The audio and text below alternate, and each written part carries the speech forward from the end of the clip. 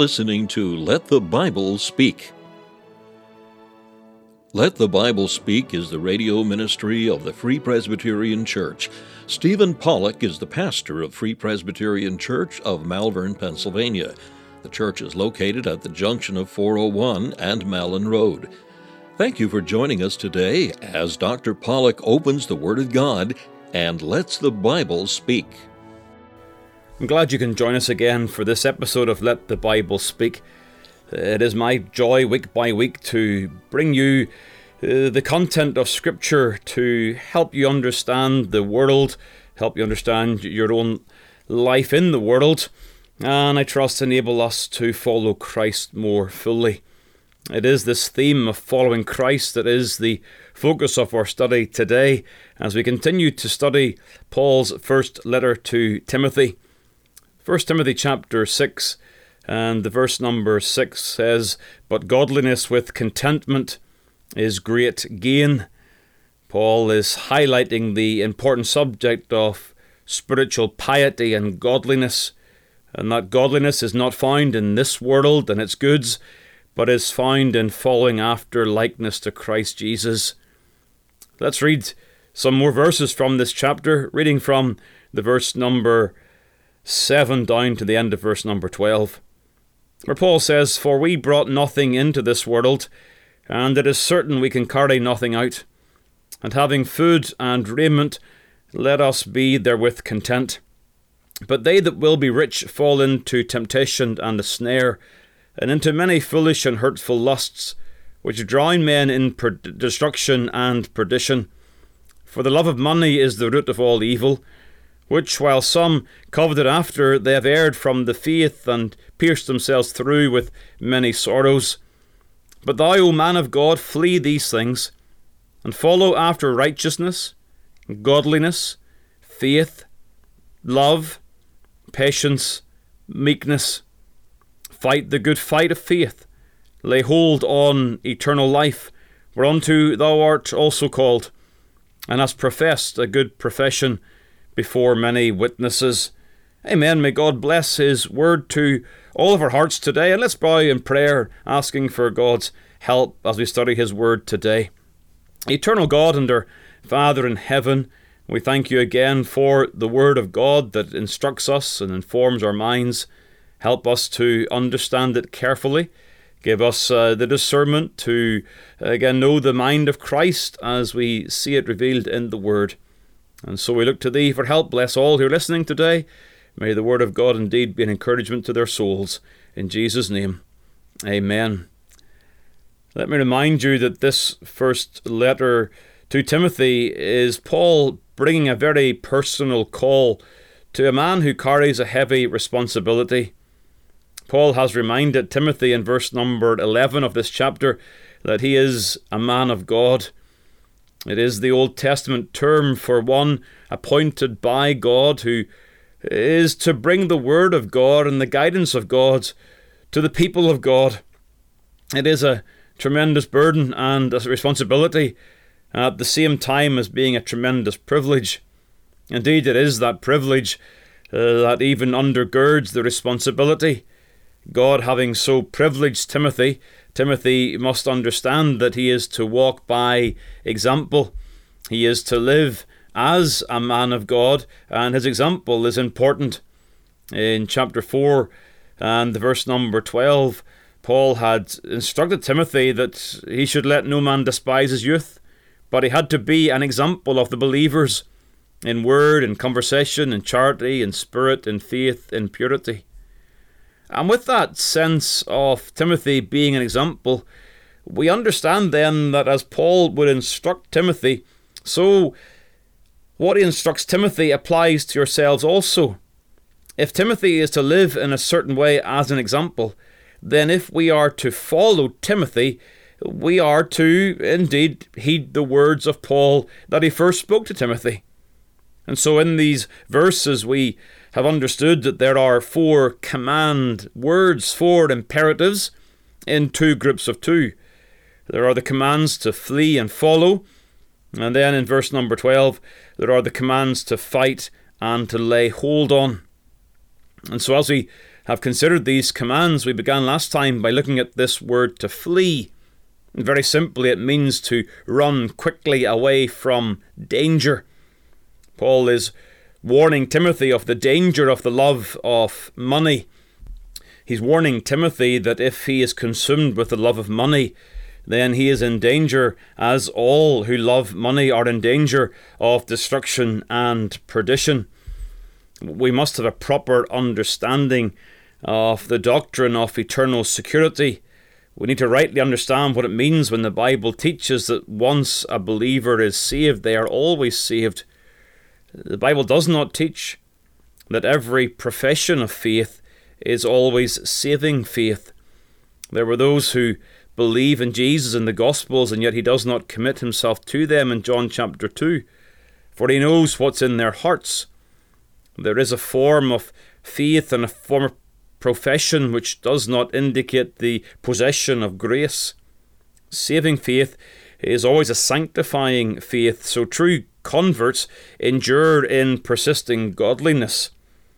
Such are kept and glorified. But the Bible does warn all professing Christians of the danger of appearing to be real but falling away. So the warnings to Timothy are genuine. Paul tells Timothy, flee from sin because sin ruins the soul. I can say that to all of you listening today. If you are not fleeing from sin, then you're loving sin. And if you're loving sin, you're not loving Christ. And if you don't love Christ, then you have not known the rebirth. So those who love Christ are those who flee continually from sin. But the fleeing from sin is accompanied by a following after righteousness, godliness, faith, love, patience, and meekness. These are the graces, the attributes that Paul highlights in 1 Timothy chapter 6 and the verse number 11. As you run from the danger of sin, so Paul tells Timothy to pursue and chase these virtues. This word follow means just that. It means to pursue after. Paul uses it also in his first letter to the Thessalonians, chapter 5, verse 15, where he says, see that none render evil for evil unto any man, but ever follow that which is good, both among yourselves and to all men. That was Paul's own testimony. He understood that he had not yet attained perfection. Though Timothy had matured greatly in the things of God, he says in Philippians chapter 3 verse 12, not as though I had already attained. But then using our word follow, he says, but I follow after. I pursue after.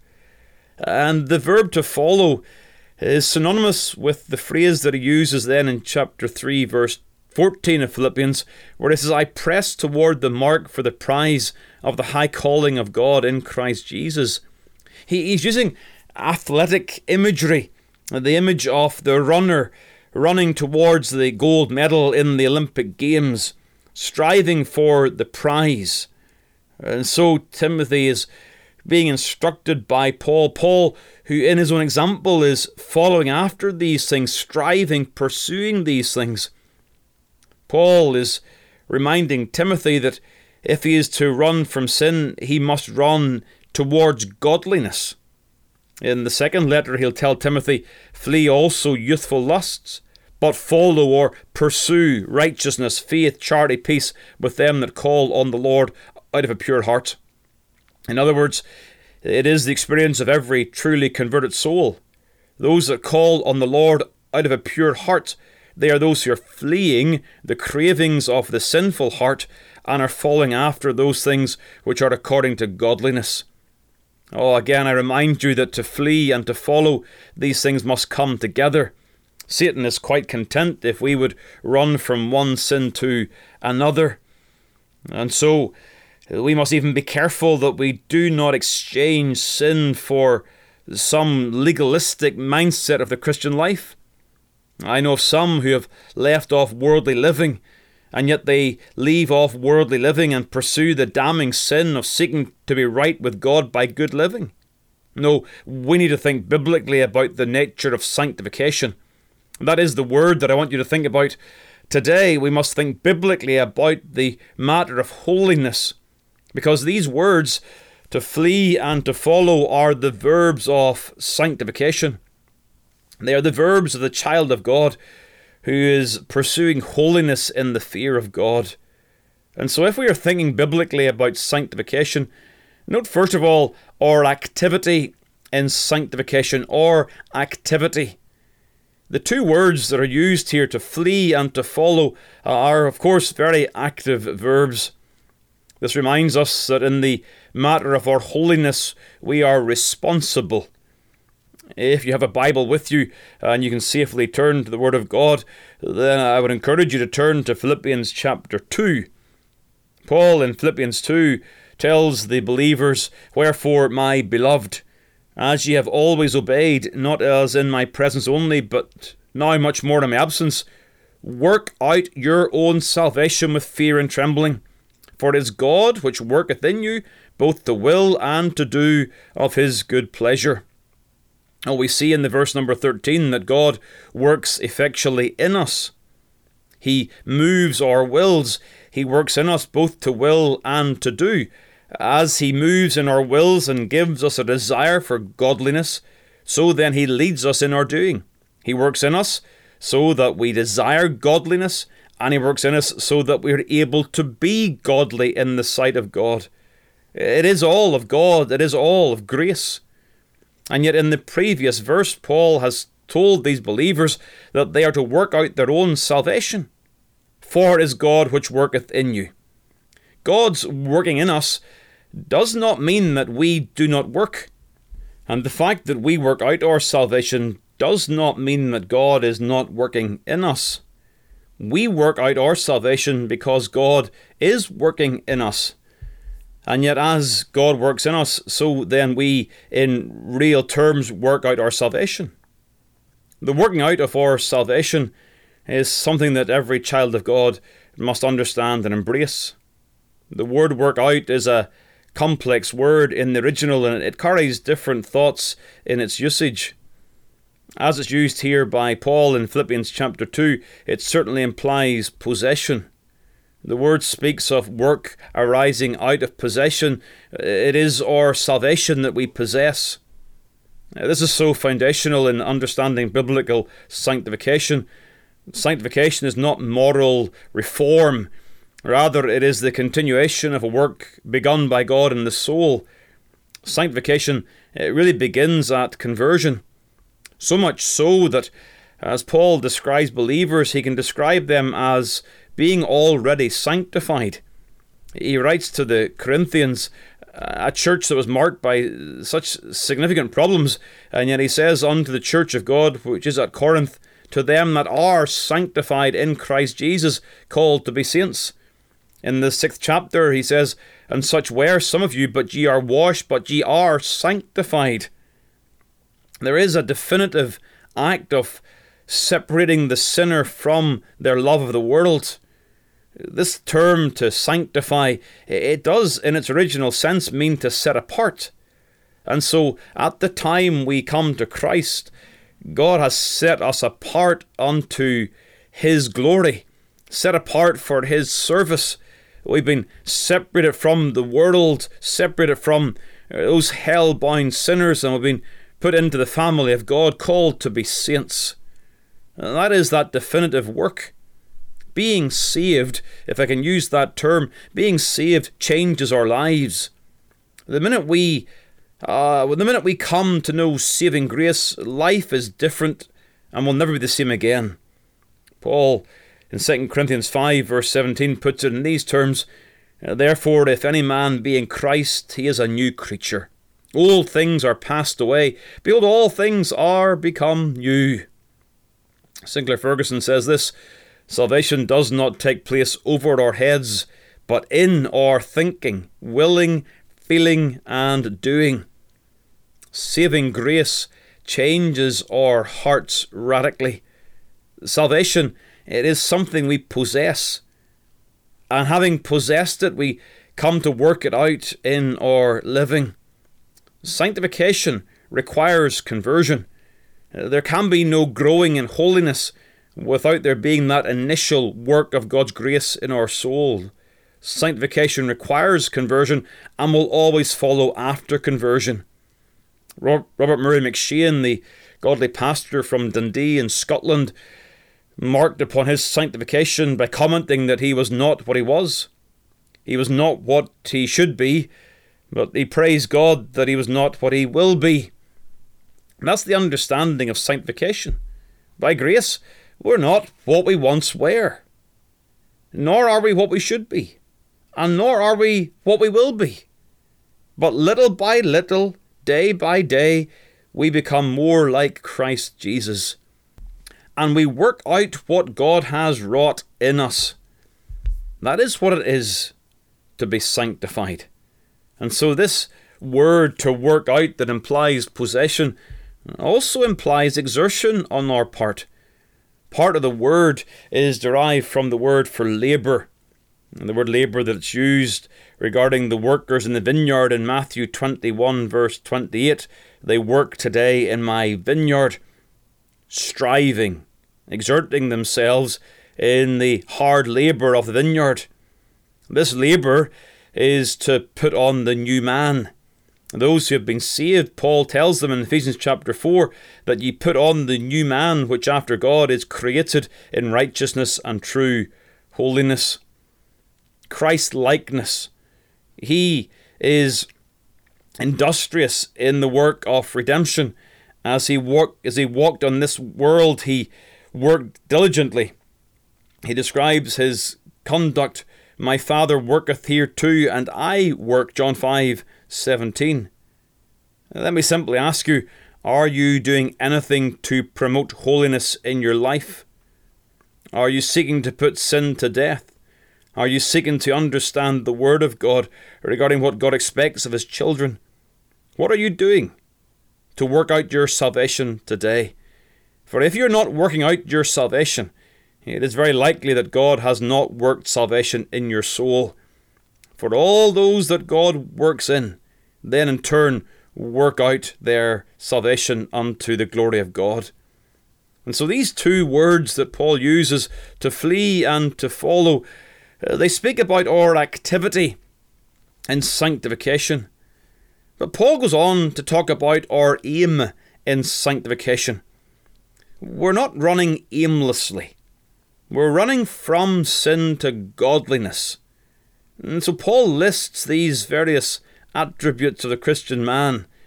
He is to follow after righteousness, godliness, faith, love, patience, meekness.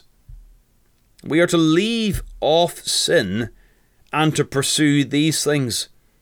You see, the minute we leave off fleeing from sin, then we will leave off following righteousness.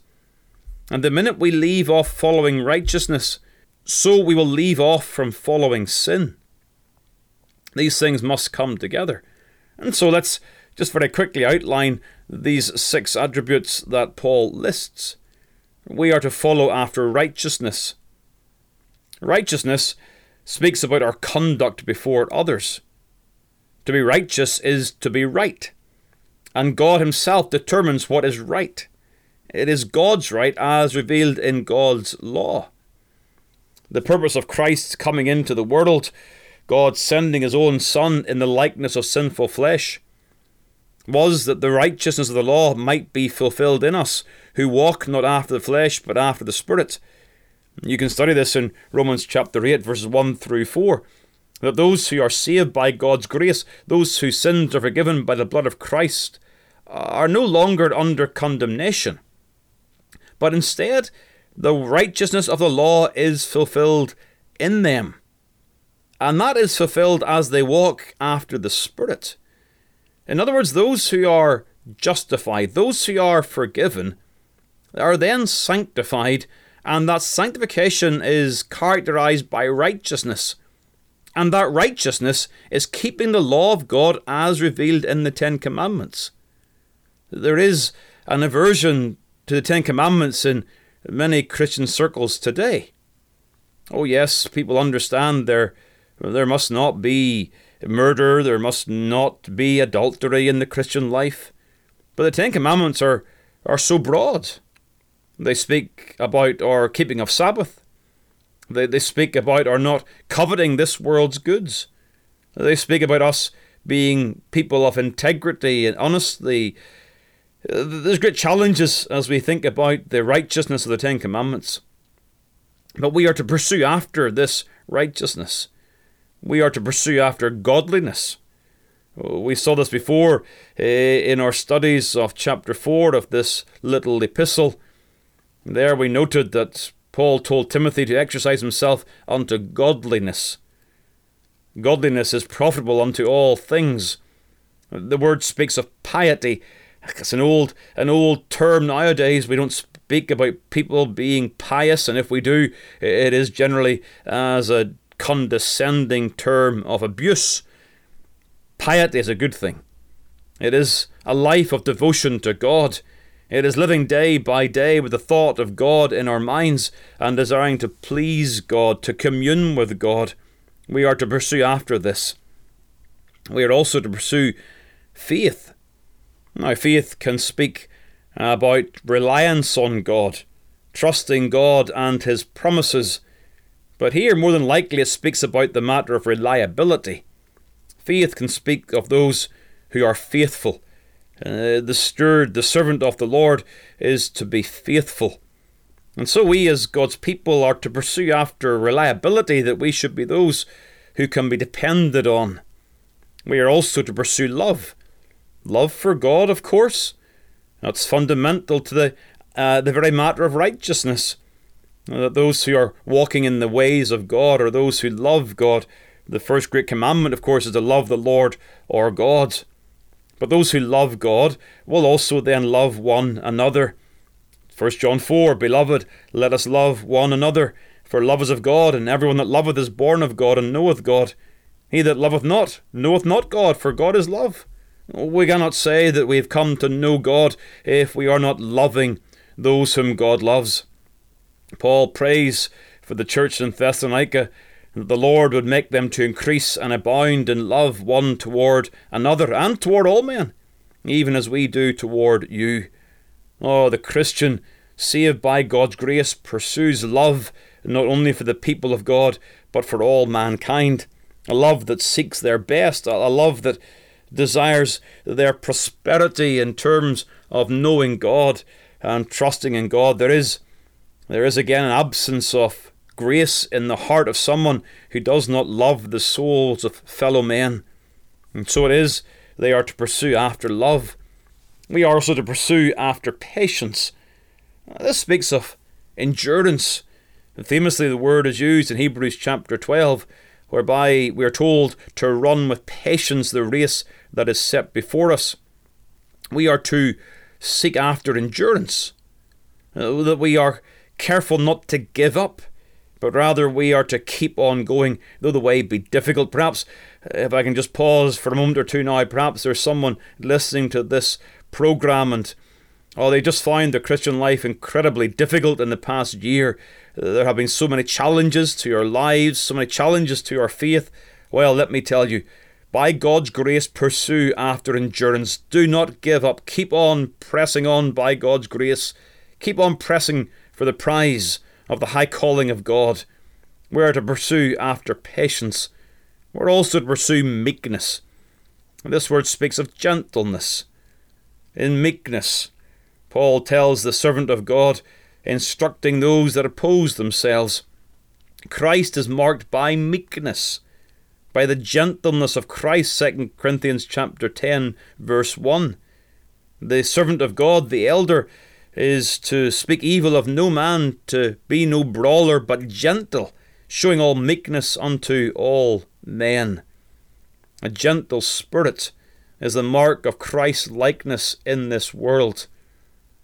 Oh yes, we understand that Christ stood firm for truth and principle. He chased out the hypocritical apostates from the temple and all of their money. But at the same point, he was so gentle and tender and loving to sinners. Oh, may God give us the grace of meekness, this gentleness of spirit, that people would understand that we love them, we care for their souls. You see, You can't chase after these things and stay in your sin. And you will not stay in your sin if you chase these things.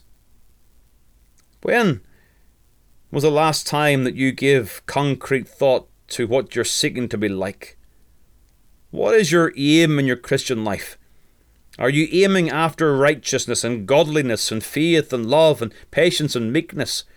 Are you aiming to be like Christ Jesus? Christ Jesus came into this world, and he lived and he died shedding his blood so that sinners could be saved. His name was called Jesus, that he would save sinners from their sins. And so his blood cleanses us from every sin. And his blood and his death also procures the power whereby we can flee from sin and follow after likeness to Christ Jesus. God works this in us, and we are to pursue them with all of our hearts. It is not that God works in us and we do nothing. It is God works in us so that we give our all to be like Christ Jesus. Are you more righteous, more loving, more patient than you were a year ago?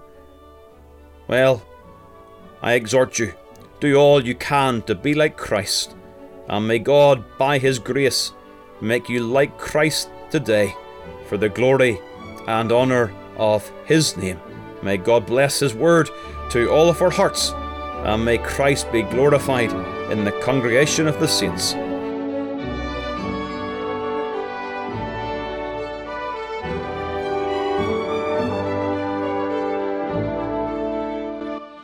Thank you for taking the time to listen to this episode of Let the Bible Speak from Malvern Free Presbyterian Church.